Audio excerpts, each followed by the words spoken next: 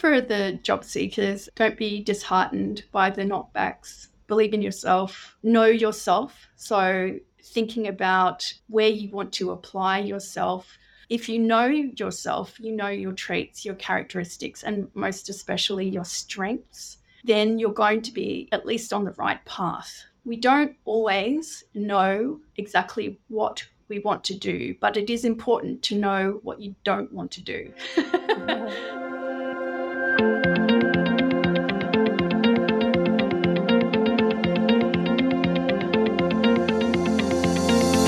Hi, I'm Renata Bernardi, and this is the Job Hunting Podcast, where I interview experts and professionals and discuss issues that are important for job hunters and those who are working to advance their careers.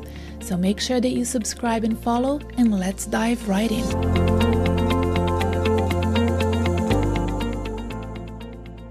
In this episode, you and I have the pleasure of speaking with Angela Ryan, a global business partner and director for a division of a large fintech multinational based in Singapore. Angela shares her inspiring career journey, which led her to move from Australia to Singapore and how she eventually found a job there. We also discuss why it's important for her to advocate for disability, inclusion, and diversity in the workplace.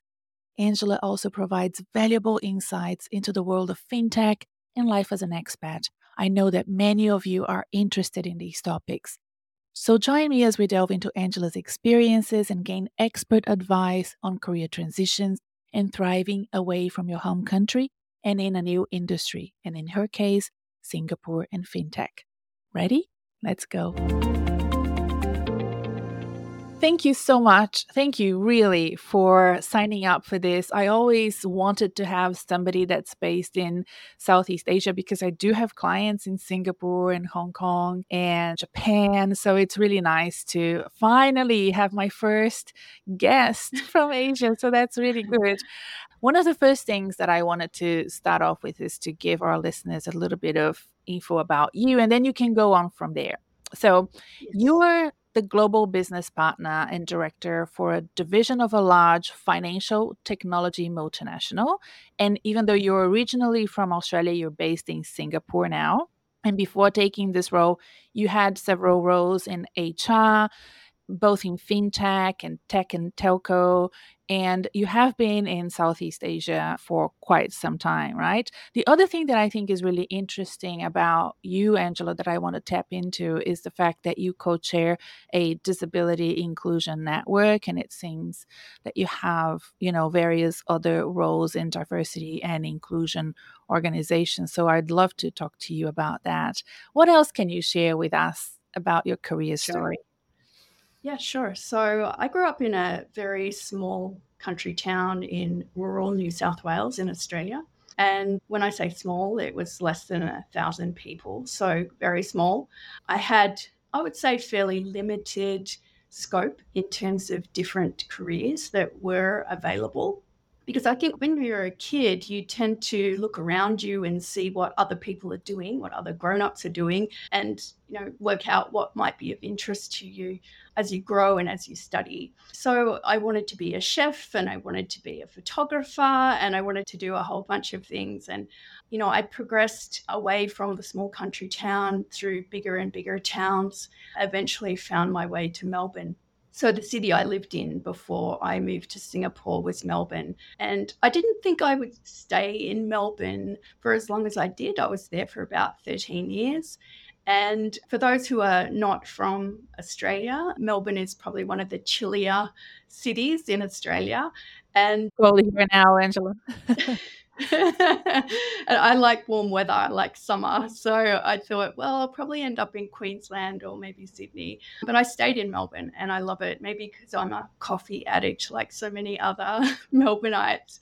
So I studied in Melbourne. I found myself progressing through to university, and I was very interested in international development, and I did an undergraduate degree in sociology, and through that I also studied HR. So there were business subjects that I studied as part of that degree.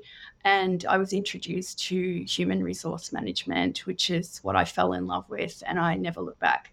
So I then did postgraduate study once I started working and progressed through a number of different organizations, first starting in customer service. So there was an interview that I went for straight after uni.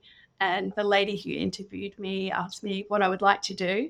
And I was applying for a customer service role because I needed to pay the rent like everybody else. And I said, well, I'd really love to do HR because that's what I studied and that's what I enjoyed at uni.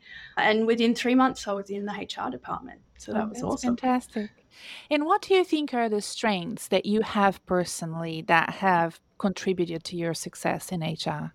I do think that bravery helps a lot. Certainly, the first role that I had was a generalist role, and I did everything A to Z from recruiting, full spectrum, from helping with designing the job description, posting the job description, interviewing, selecting, partnering with the hiring manager to make sure they'd selected the right person.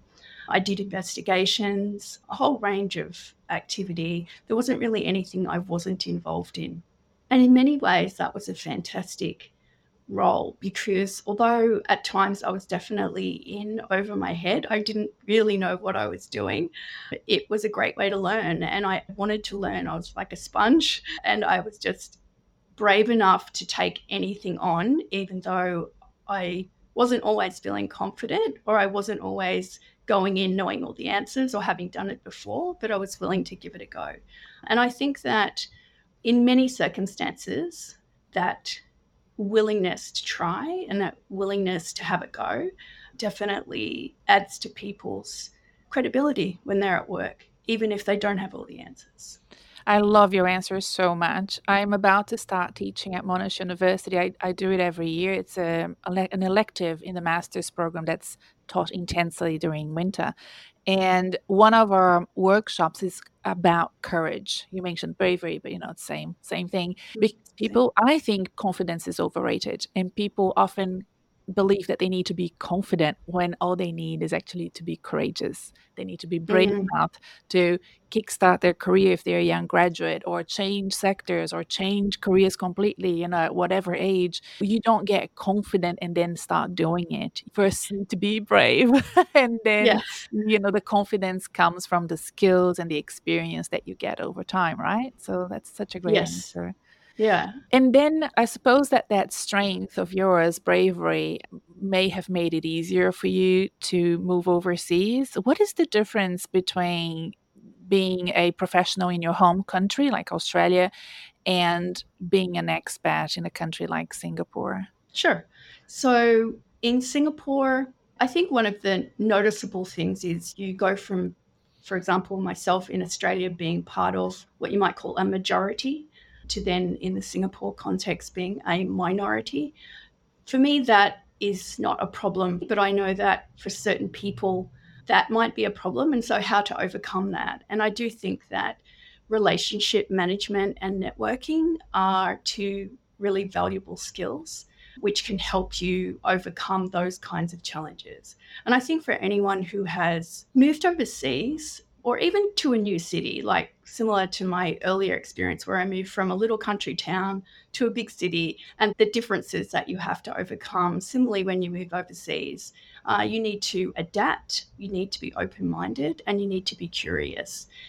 And so I think for me, that helped a lot. I did notice differences in terms of how people operated. So I found that with my own professional practice in Australia, it's very much tied to or anchored with legislation. So the Occupational Health and Safety Act, the Fair Work Act, and so on, different awards, state to state differences. For Singapore, there wasn't any of that. But obviously, as you grow and you maybe have a regional role, you're covering lots of countries. So the sorts of skills that I learned in Australia, where I assess the situation, what are the differences from one state to another or a territory to a state within Australia. Similarly, in my APAC role or roles, we have to assess, what are the differences between countries? And of course, there are many. So I think that if, thinking about singularly country centric roles where you're covering one country. Compared to Australia, it might be a little more simple from a legislative perspective, unless, for example, you're in somewhere like India, which has a lot more diversity, many states, and different rules depending on where you are, Yeah. just like Australia.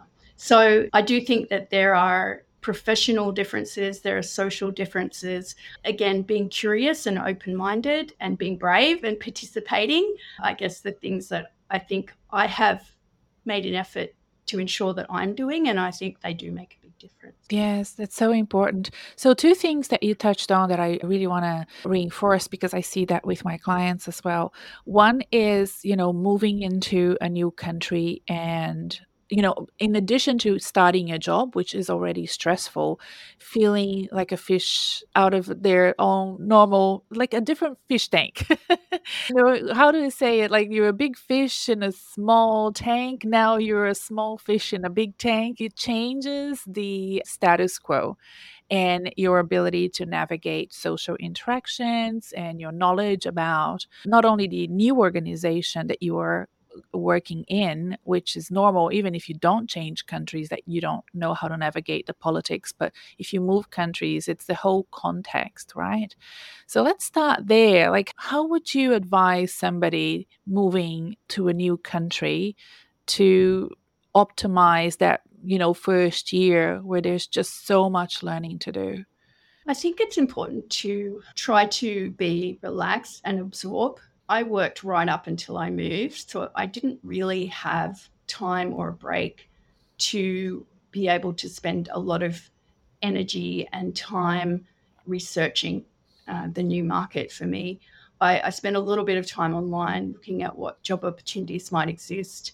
But other than that, I really moved over on a wing and a prayer because I was what you might call a trailing spouse. Oh, okay. So you didn't move for a job. Your husband moved for a job and you followed. That's so common. That's right. Okay. Yeah, that's right. So I needed to find a replacement for myself in the role that I held in Melbourne.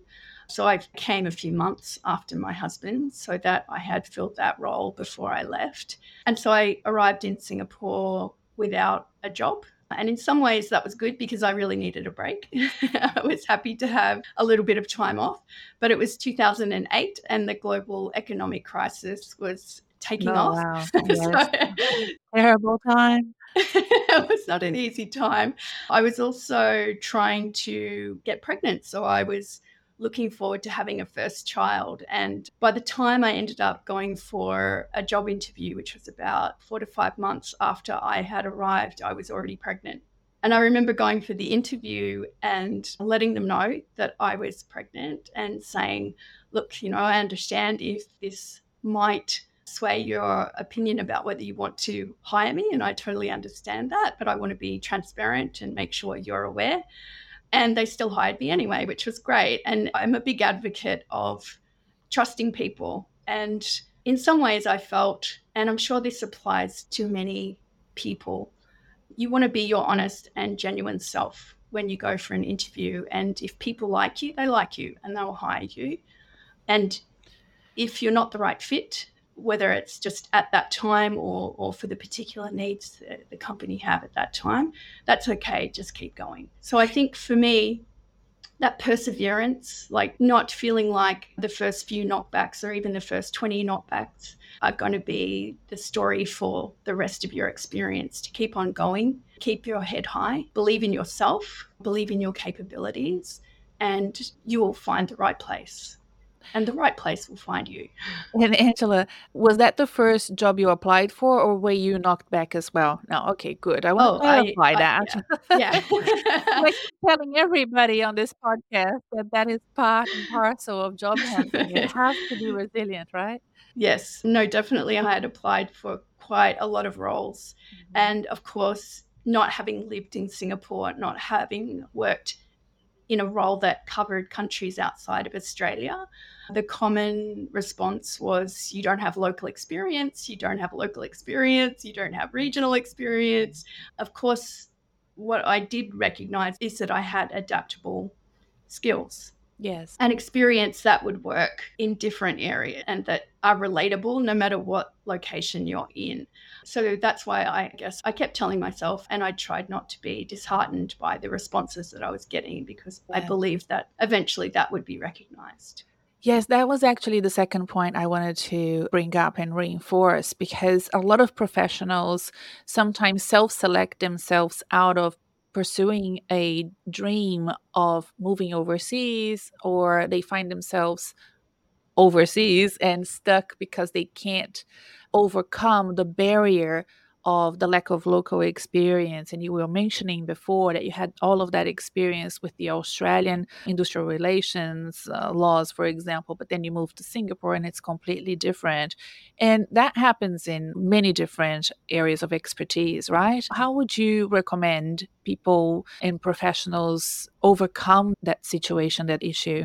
Sure. I think there's a few ways and means. I think that, again, identifying and highlighting your transferable skills. So, ability to communicate effectively, ability to develop working relationships, ability to network, all those. And there's many more. There's a list of a thousand adjectives that you could go through that are reflective of those sorts of transferable skills that are useful. But I think also where you have the opportunity to get involved in projects in your current role that expose you in some way to what it is that you want, that is a great way to gain not only reach, but also the experience. It also means that you're expanding your network, you've got more visibility. There's so many benefits from doing that. And it's one thing that I've always recommended to folks who've been asking the question, what can I do? That would be my top recommendation, Yeah. is to go out and find those projects, go out and find that activity, even if it's volunteering and outside of your current role. That's still a great opportunity.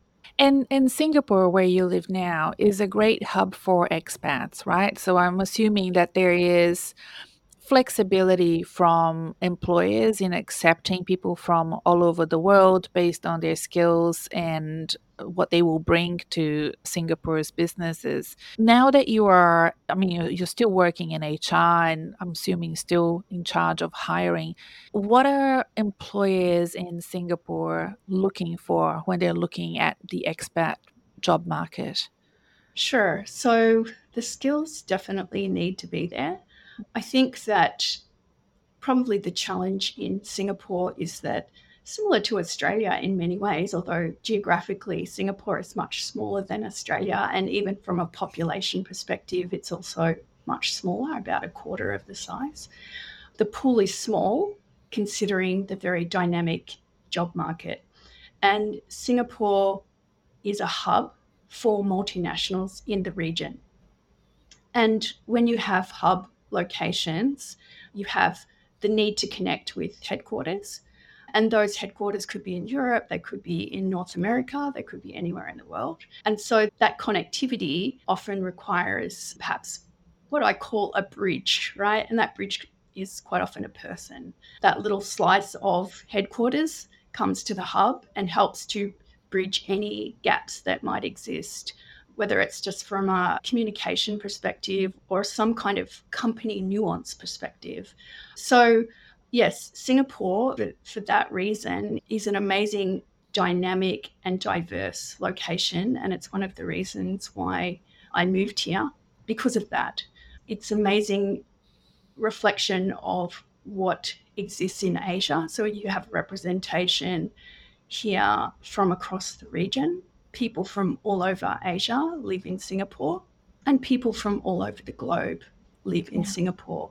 And to me, that brings opportunity. Again, your ability to network, your ability to gain exposure to large multinationals, you can get that here in Singapore. It's extremely valuable, and it is an amazing location. How is it now post-pandemic with the ability to work remotely? Are people still moving to Singapore, or have you been seeing or doing in your company hiring of hybrid professionals that are working for the Singaporean organization but living in their home countries? Is that happening? Yes, I think that generally because of taxation wars, Yes. most multinationals are taking a more cautious approach. I think for a period of time, there was lots of headlines around, companies with the work anywhere philosophy. But I think what was missing in the fine print, and people love the headlines and they might read the headlines and then Mhm. move on to another article, is that you do trigger tax liability Of if course. you spend enough time in the location where you're working. And if you're an employee and not self-employed, that does mean, of course, that your employer is also attracting a tax liability. So that fact is a big influencer with regard to flexibility for organizations, because they need to be mindful of their tax obligations, and they need to be mindful that the individual is also mindful of their tax obligations. So I would say that in Singapore, the flexibility to work in a hybrid environment is more looking at maybe working from home versus working in the office. There's still a lot of that going on. But in terms of working anywhere, I would say that there are probably very few organizations that have adopted that holistically. It's probably more the folks that work in the gig economy, or independent contractors that have that agility and can take that approach because they're managing their own tax for themselves. Yes, it's so interesting. Over the weekend, I got a question on LinkedIn. So it was a message that was sent to me from a podcast listener saying, "Oh, I'm looking at jobs overseas. Have you heard of anyone using those VPN sort of solutions to help them look for work overseas?" And I think that that's very interesting because, of course, if you're looking with Google, it knows that, for example, that I'm in Melbourne and it doesn't show me the opportunities in, let's say, Singapore or Hong Kong or New Mm. York and so forth. So I think people are thinking more globally. I also see a lot of, especially in the past 3 years, a lot of people going back to their home countries, be it Australia or US. I've helped a lot of professionals move back to their home countries because of what happened during the pandemic, but also a lot of people trying to fill their bucket lists. The dreams that had been postponed or forgotten. Now people are, making sure that those dreams come to fruition either by moving to regional areas, doing sea changes, or making plans to work overseas, which, especially because I'm based in Australia, so many Australians want to do. So that's Yeah. really interesting. Yes, I think Australia is quite far from most places. So when you compared to a place like Singapore, where you feel like you're kind of in the center of a lot of different places, and maybe if you were based in Dubai, you'd probably feel similarly. And Australia is a distance. There's an amazing amount of things to do and stuff to see within Australia, but if you want to go outside of that, you have to fly very far to get Yeah. there. So I think that I can very much understand, the desire to, at least for a temporary period of maybe a few years, be based somewhere else so that you can more easily explore other parts of the world without having to take a 10 or 12-hour flight. Yes. No, it's really wonderful when I work with clients on helping them move to countries that I have never worked with, for example. So it's such a great coaching partnership because I am giving them a lot of advice and strategic planning on how to do it. I've done it myself. So, of course, I have that lived experience, but they're telling me so much about that country that I have no idea that I don't know. So that's how, it makes for such a great partnership. I love working with clients that are moving. Now, let's shift gears a little bit and talk about fintech because that's another super interesting area that I see, my clients really interested in knowing more about. Sometimes I don't think they know what they're getting themselves into. So, as somebody who has worked in other sectors and you're now in fintech, how would you explain, imagine you were at a barbecue. How would you explain fintech to somebody that doesn't know anything about fintech? Sure. I often get that question when someone says, "What industry am I in?" And I say fintech, and I get a blank look back. I say financial technology. Yeah. So the first thing is fintech equals financial technology.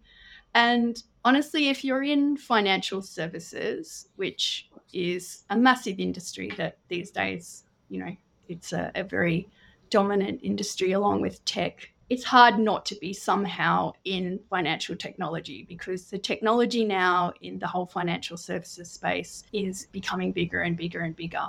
And it's not hard to see why. I think if everybody thinks about the transitions that have occurred, even in the last 20 years, it's been significant. So growing up, I was born in the 70s, and growing up in the Me too. 70s, we still had, yeah, we still had physical banks, and you'd go into the bank with your little book and speak to the teller, and you get your cash out. Then came ATMs, and that certainly, blew a hole in the concept of the need for a physical bank. But an ATM in itself is still, a physical thing. And now we're, much more in the digital space where even ATMs feel a little bit redundant these days because people are walking around with digital wallets. And the space of payments in particular, so putting banking aside, the space of payments is a never ending story of evolution and change. If you think about your own experiences, whether it's, downloading an app to book your next holiday or to find your next flight, and your ability to pay right there and then for that. That at one stage was unthinkable, but now we can do it. We can do it securely, and we can do it with trust most of the time. We still need to be cautious, Yes. but there is so much advancement and change, particularly in the area of payments. And I think that will continue. You Yeah. just have to look at examples like Alibaba, Amazon.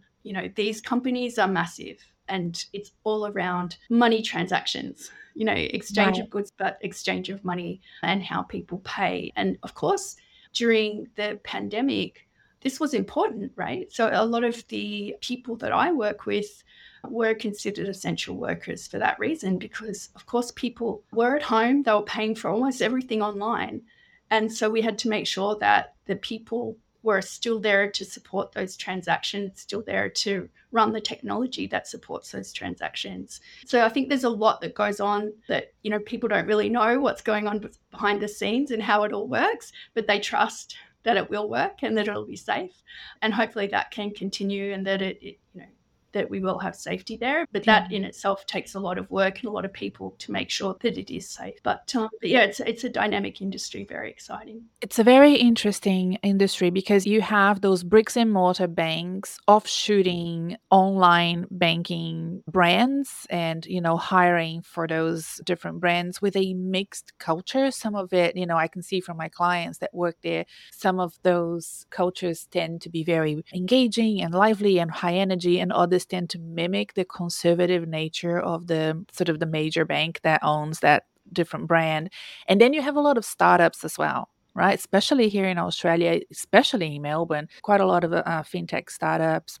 And that is an interesting paradigm for professionals that have the expertise that are needed for those sectors, but they come from such large organizations. Like they might come from a MasterCard or a Visa. All of a sudden, they're applying to work at e-wallet, and it's like owned by a 20-year-old graduate from Yeah. Melbourne Uni. So, you have those really shifts in status and sort of understanding and relationships. How would you advise professionals that are listening to this podcast on their ability to transfer their skills to the fintech sector in a way that really puts them in the best possible light when they're applying for jobs? Sure. So the first thing I would point out is that, and it reflects the point you just made, fintech is full of very different organizations. So everything from the very small and new startup, which might only employ 20 people, to massive organizations which are above 50,000 employees. There's not a lot of those, but they do exist. And there's everything in between. So there's a lot of variance, and in a way, that's great. There's lots of choices.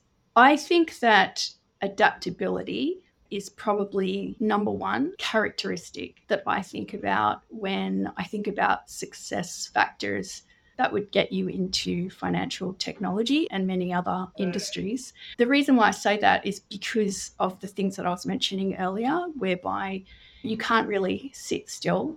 Your environment, whether it's the systems that you use at work, the applications, the processes, the people that you work with, so the organization that surrounds you, whether it's your boss, your team, something broader than that, as in your organizational group or your vertical, all of these things can change very quickly and probably will change very quickly. So you do need to be adaptable. You do need to be able to understand how the change will impact you. I think anticipating is helpful. So observe what's going on in the broader economy, what that means for your industry, what that means for your company, and understand then what that means for you. And that could be, for example, paying attention to trends. So, what is the trend? A lot of noise at the moment around things like blockchain and AI. So, if that's your interest, dig in and go and seek out more information and maybe do some study to deepen your knowledge in that area if that's your area of interest. Mhm. So it's that adaptability. So understanding that what you're doing today is not what you're going to be doing in maybe even 2 years' time. So, yeah, being open minded, being curious. You just mentioned how diverse the fintech industry is, but is it possible for you to forecast what sort of professionals the fintech industries will be looking for in the next 12 to 24 months as they grow? I'm thinking about giving some people some tips of a sector that they may not have considered as their job hunting, but maybe they could now that they've listened to this episode. An area that has, from what I've seen, and I can go back to even 2008 with this observation, so it's not new, but solutions architect is one role that comes to mind where no matter which country I'm looking at, and I cover about 40 countries in my role, no matter which country, those roles are hot jobs, and they have been. Even when I left Melbourne, they were hot jobs back then. And I remember struggling to find solutions architects with an IT client that I had in Melbourne for the longest time. It's a highly technical role. And if you have those skills, particularly the consulting and solutioning ability that matches the technical ability, that those skills are very valuable in the market right now. Yeah, well, that's right. I think everybody's looking for a solutions architect. So if they're young professionals listening, I say this because it's a beautiful combination of comm skills and design, understanding of design and planning, but again, with the technical expertise. And you don't necessarily need to have a technical degree, but you have to have a technical understanding to be able to convey messages.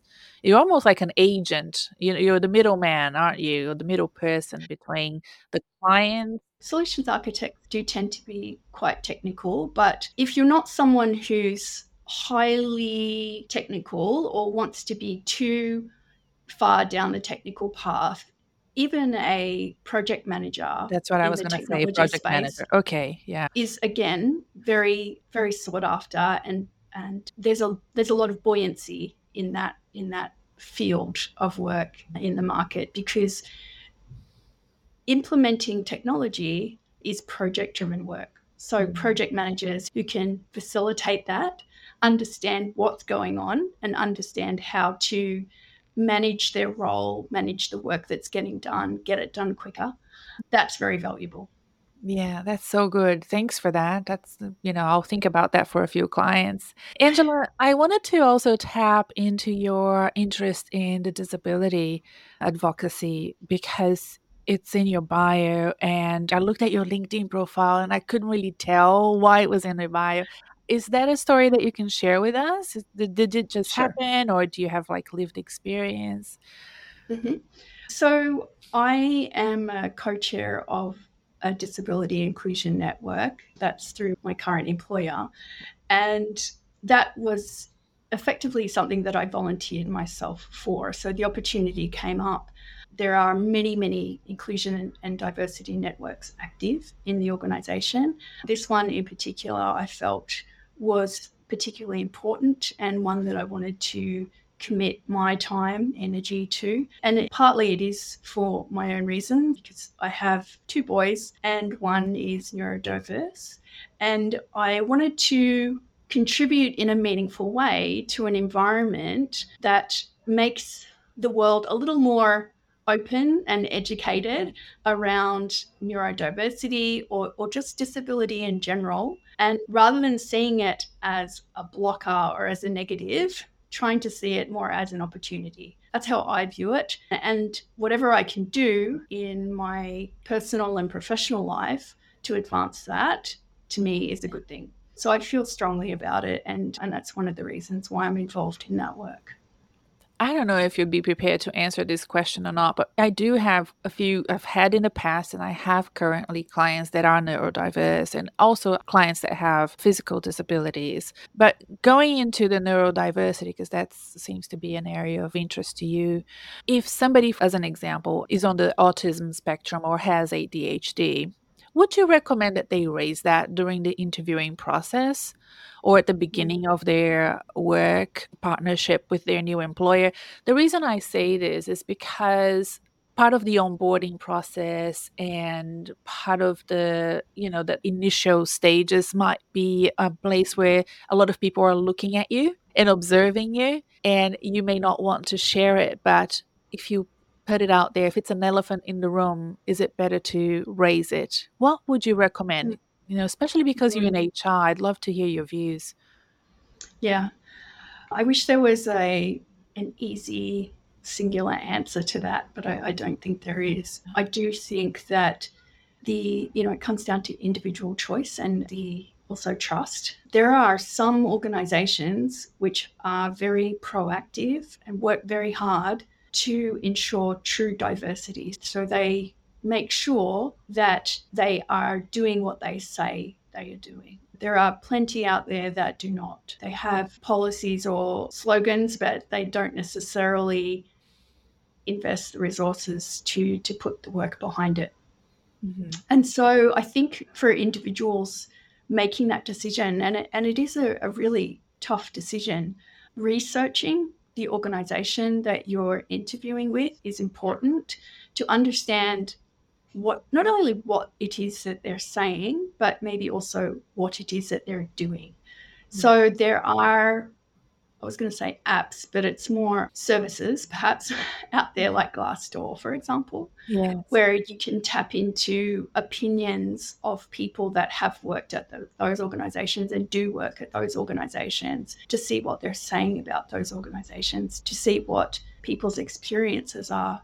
And so I do think doing that kind of homework first and then deciding for yourself what your level of confidence is, Mhm. what your level of trust is in those organizations. I would love to think we live in a world where you can trust people 100%, organizations 100% with that disclosure. I really hope that one day we will get there. But I do think that some companies or some individuals, when they're interviewing, because of lack of awareness, perhaps, would find that an obstacle. There are plenty who wouldn't, because I think, like with many things, when you open up and you're genuinely, I'll use the word vulnerable, I know that's a very commonly used word these days, to share those sorts of challenges. Quite often what you'll find is maybe the person you're talking to has very similar challenges or has, a brother or a sister or a daughter or a son or mother or father who has the same things and they're understanding. And that's fantastic. So, yeah, so I don't think there's a right or wrong, a yes or no answer, Mm. unfortunately, to that question. You're right, it's so tough. I was just remembering when many years ago I was recruiting for a position, and the recruiter said, "Look, I have this wonderful candidate I want you to meet." So I went and I had an interview with her. And she said at the end of the interview, after I was already wowed by her, she said, "Look, there's this thing that I want you to know. I have horrible migraines from time to time. I'm managing this with, health practitioners and a specialist, but there are days where I can't go to work. And she Mhm. walked out of the room, and then I had a meeting with the recruiter immediately afterwards, and I said, "Look, she's amazing, but if I don't hire her, please tell her not to say that to other people." And I ended up hiring her, and in fact, she's still at the workplace where I hired her, so she's doing a great job. She was an absolute wonderful professional, and I think she wanted to work harder to prove herself because of Yes. her condition, and frankly, I don't think she took more leave than other people. I think she, Yeah. whenever she took a leave, I knew exactly that she really needed that time off. But yes, I saw through the issue and I knew she was going to be a great performer. But I was worried about her bringing it up with other employers. Interesting. Well, thanks for Yes. sharing this with me. And I actually thank you for everything, Angela. I mean, in this episode, we touched on being an expat, moving away from your home country, moving into Singapore, a little bit about Singapore, fintech, disability. Really, it's it's been the most diverse chat I've ever had. So Great. thank you so much. Is there any final thoughts or advice you would like to share with people that are listening? I think for the job seekers, again, don't be disheartened by the knockbacks. Believe in yourself, know yourself. So, thinking about where you want to apply yourself.